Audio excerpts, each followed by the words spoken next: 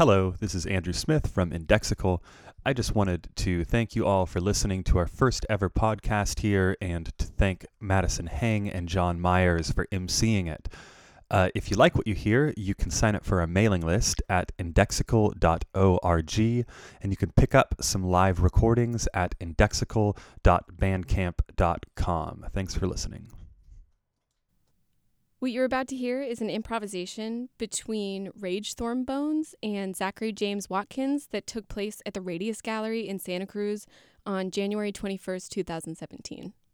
Rage Thornbones is an ongoing collaboration between Matt Barbier and Weston Alenki.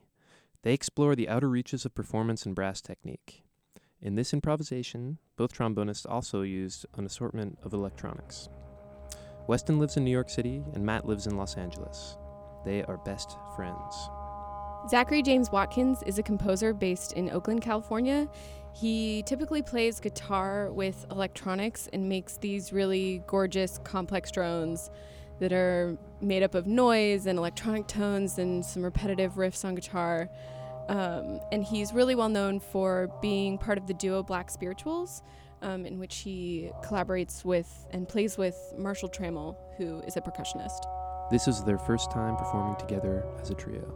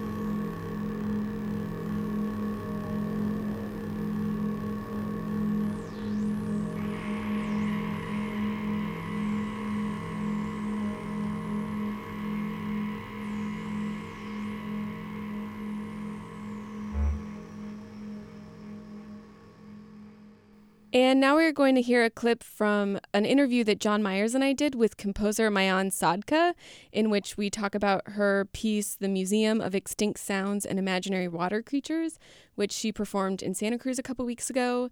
And then we will play you a recording of the performance. So can you tell us about what you're going to be doing here on Sunday? What you're going to be performing? On Sunday, it's a piece that is sort of a museum, but also a sound installation and object theater. It has a very a visual aspect to that is museum. It's called Museum of Extinct Sounds and Imaginary Water Creatures, and it's.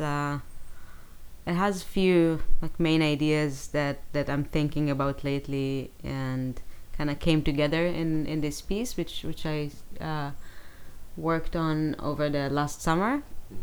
It started in Darmstadt with the Mokrap Ensemble from Chicago. Kind of collaborated on this piece together, which was also really nice process of working on a piece of music, not alone, but actually with musicians and. So this was where it started, and now gonna do it again here, and it was in LA last week too. So one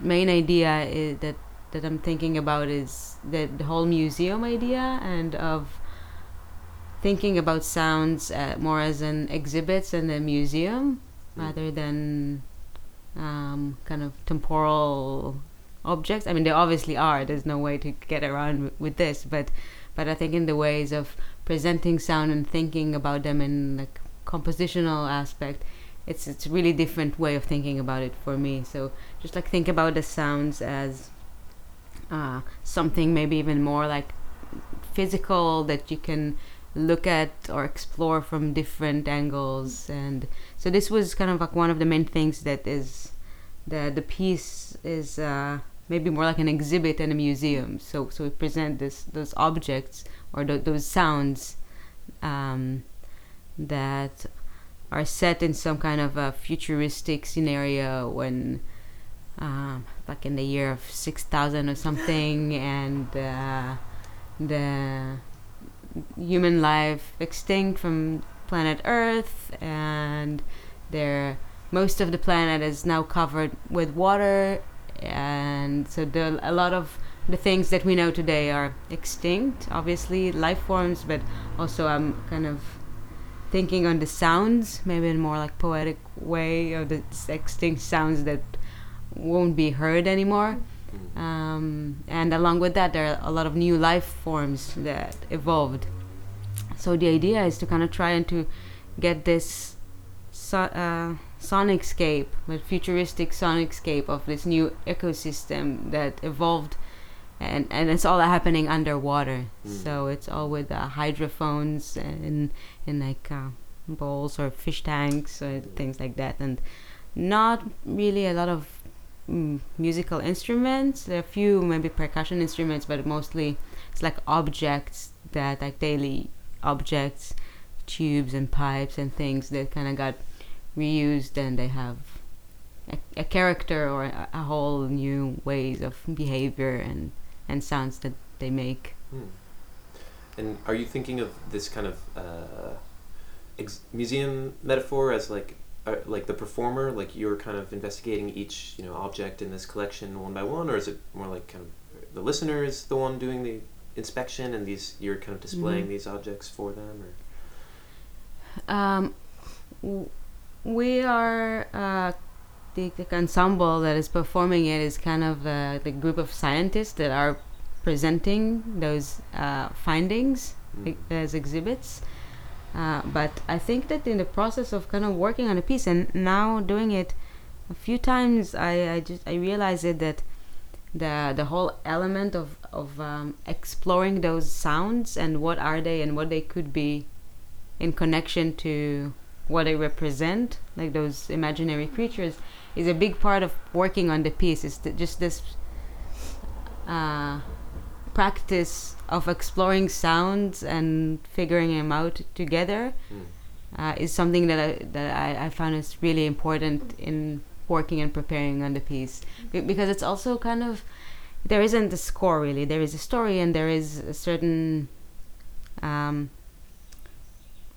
sound, like ways of making those sounds that work more than other, but it's pretty open, so there's a lot of improvisation in it. I mean, some kind of limited, but it is improvised, so it can also makes it nice to move and to do it at different places with different people. It doesn't have to be anyone with a specific training, or doesn't have to be the same group of people that is doing it. So so it's kind of a nice element, but also I think now I realize that bringing those people together and working and exploring the sound is, for me, it's also a really important part of that piece, that is kind of, maybe I didn't think about at the beginning, but now it's kind of revealing itself maybe.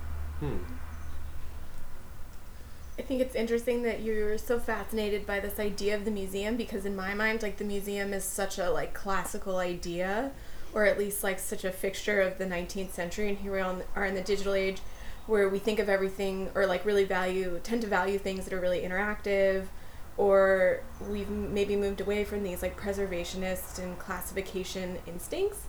So like, I'm wondering, I mean, you sort of said at the beginning a little bit, but like, what is it about this idea of the museum that you really were attracted to so much? Like, were you going to a lot of museums? Was it something about being in Darmstadt that was like, no something needs to be preserved? Yeah, let's preserve the ancient music history.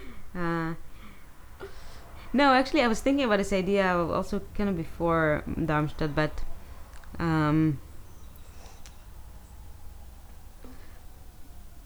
I think this way of maybe classifying, this system of classification of sounds or of musical events is interesting for me from musical perspective on some musical piece that doesn't have a clear directionality. So it's something that maybe trying to get away when I'm writing a piece of music, so this is a really nice way for me to do it. It's like I'm kind of freeing this area of thinking about this linear progression of a piece, but rather I have all those sound objects that could be modular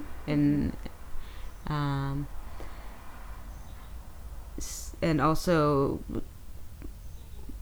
I think it influenced, just thinking about it like this, influence on how I think about the sound itself, that it maybe doesn't have a clear beginning and an end, or that could be more room for some like a free interaction between like different parts, different elements of a piece. So maybe in a more conceptual way, like different concepts of a museum, I found that were really useful for me to use in this kind of practice of composition. That makes a lot of sense, because like if you're in a museum, you're not necessarily going through it from one picture to the next in a linear way. You sometimes might stay at one picture or sculpture or installation longer than another, and then go look at a few pieces of art, and then go back to one that you really wanted to look at again. Yeah. So it's a way of like exploring, and it's interesting that the ensemble is sort of presenting these sounds in a way, and it's the audience is also participating in the way that they can focus on what they want to focus on. Yeah, in this one it's a little bit like ideally I would maybe want it to be more free, that people can kind of wander around, but there's some just like technical limitations maybe, but but I really like this idea of something is happening and people are free to kind of compose their own narrative and their own progression of events. Sounds almost like tide pools too. Like what? Tide pools? Have you ever been to tide pools? I think so, yeah. Because like it's like all these rocks, and then there'll be these like little holes, and you can go into each of the holes, and they're like, oh, there's a little sea anemone and a crab. Yeah, and there then are another one there'll be an octopus. And just here on Westcliff. Yeah. Good evening. Welcome to the Museum of Extinct Sounds and New Life Forms. The year is 6016. My name is George Lucas. We are a group of astronauts and scientists who have just returned to planet Earth from a distance of 405 billion light years to discover that we are the last survivors of the human species that went extinct approximately 2,000 years ago.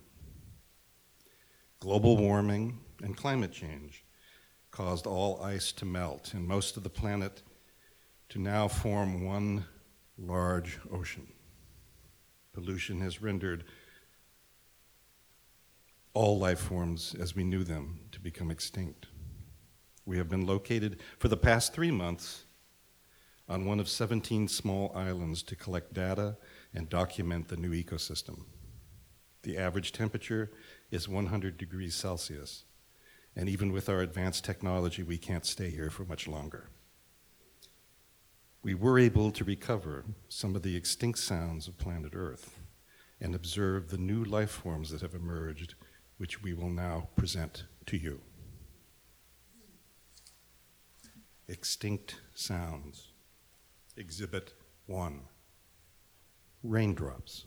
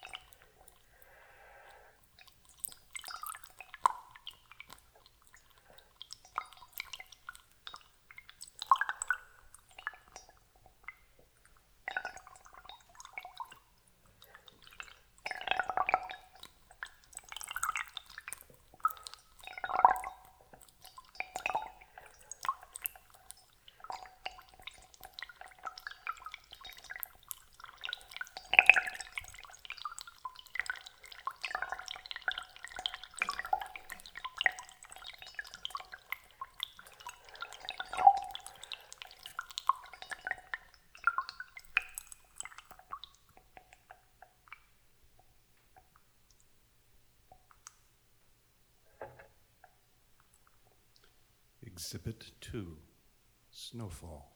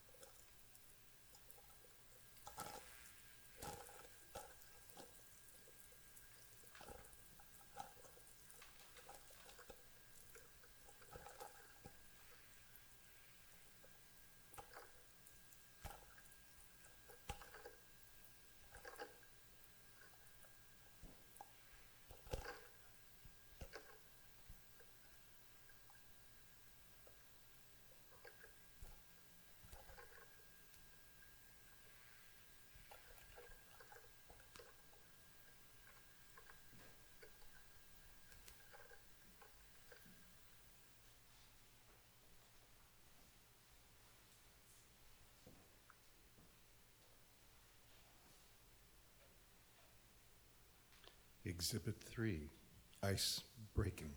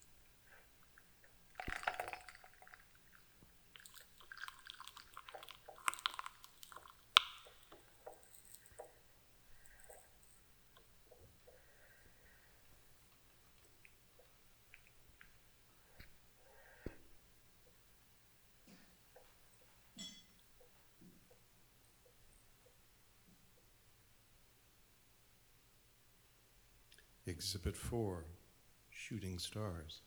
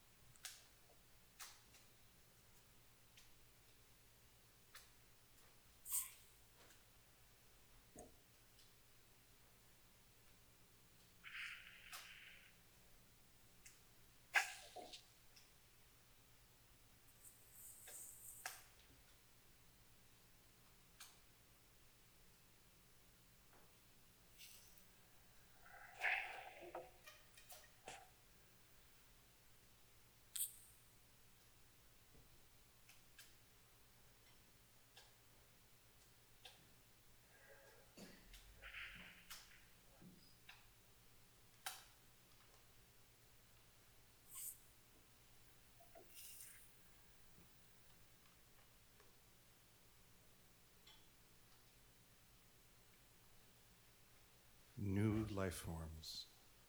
Exhibit 5, water birds. So far, we have identified 4 different species. The tuning owls are active in the early morning, right before sunrise, and after sunset, when other species join them to form dawn and dusk choruses.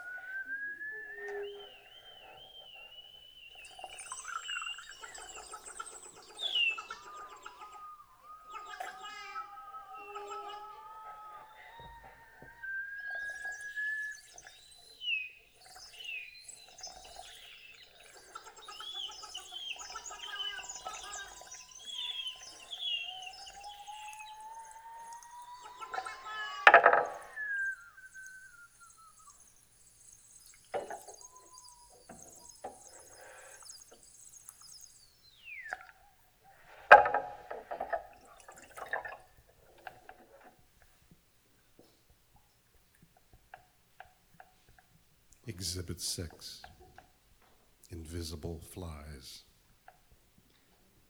These could be identified by a high-frequency vocalization and a mysterious circular motion on the water surface. They are only visible when they go underwater. So far, we have observed this phenomenon from only one other life form, the rare invisible water dragon.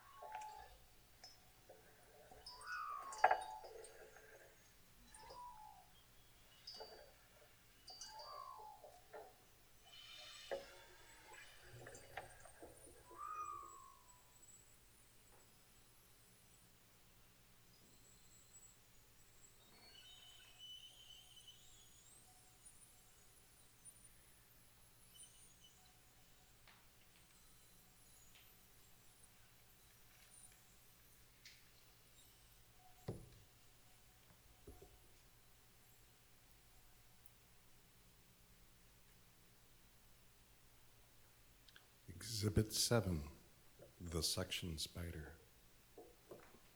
We were able to capture what we believe to be a mating dance. The spiders float above and below the water as part of their courting ritual. If it is successful, they form a circular nest and go into a long hibernation at the bottom of the ocean before fornication.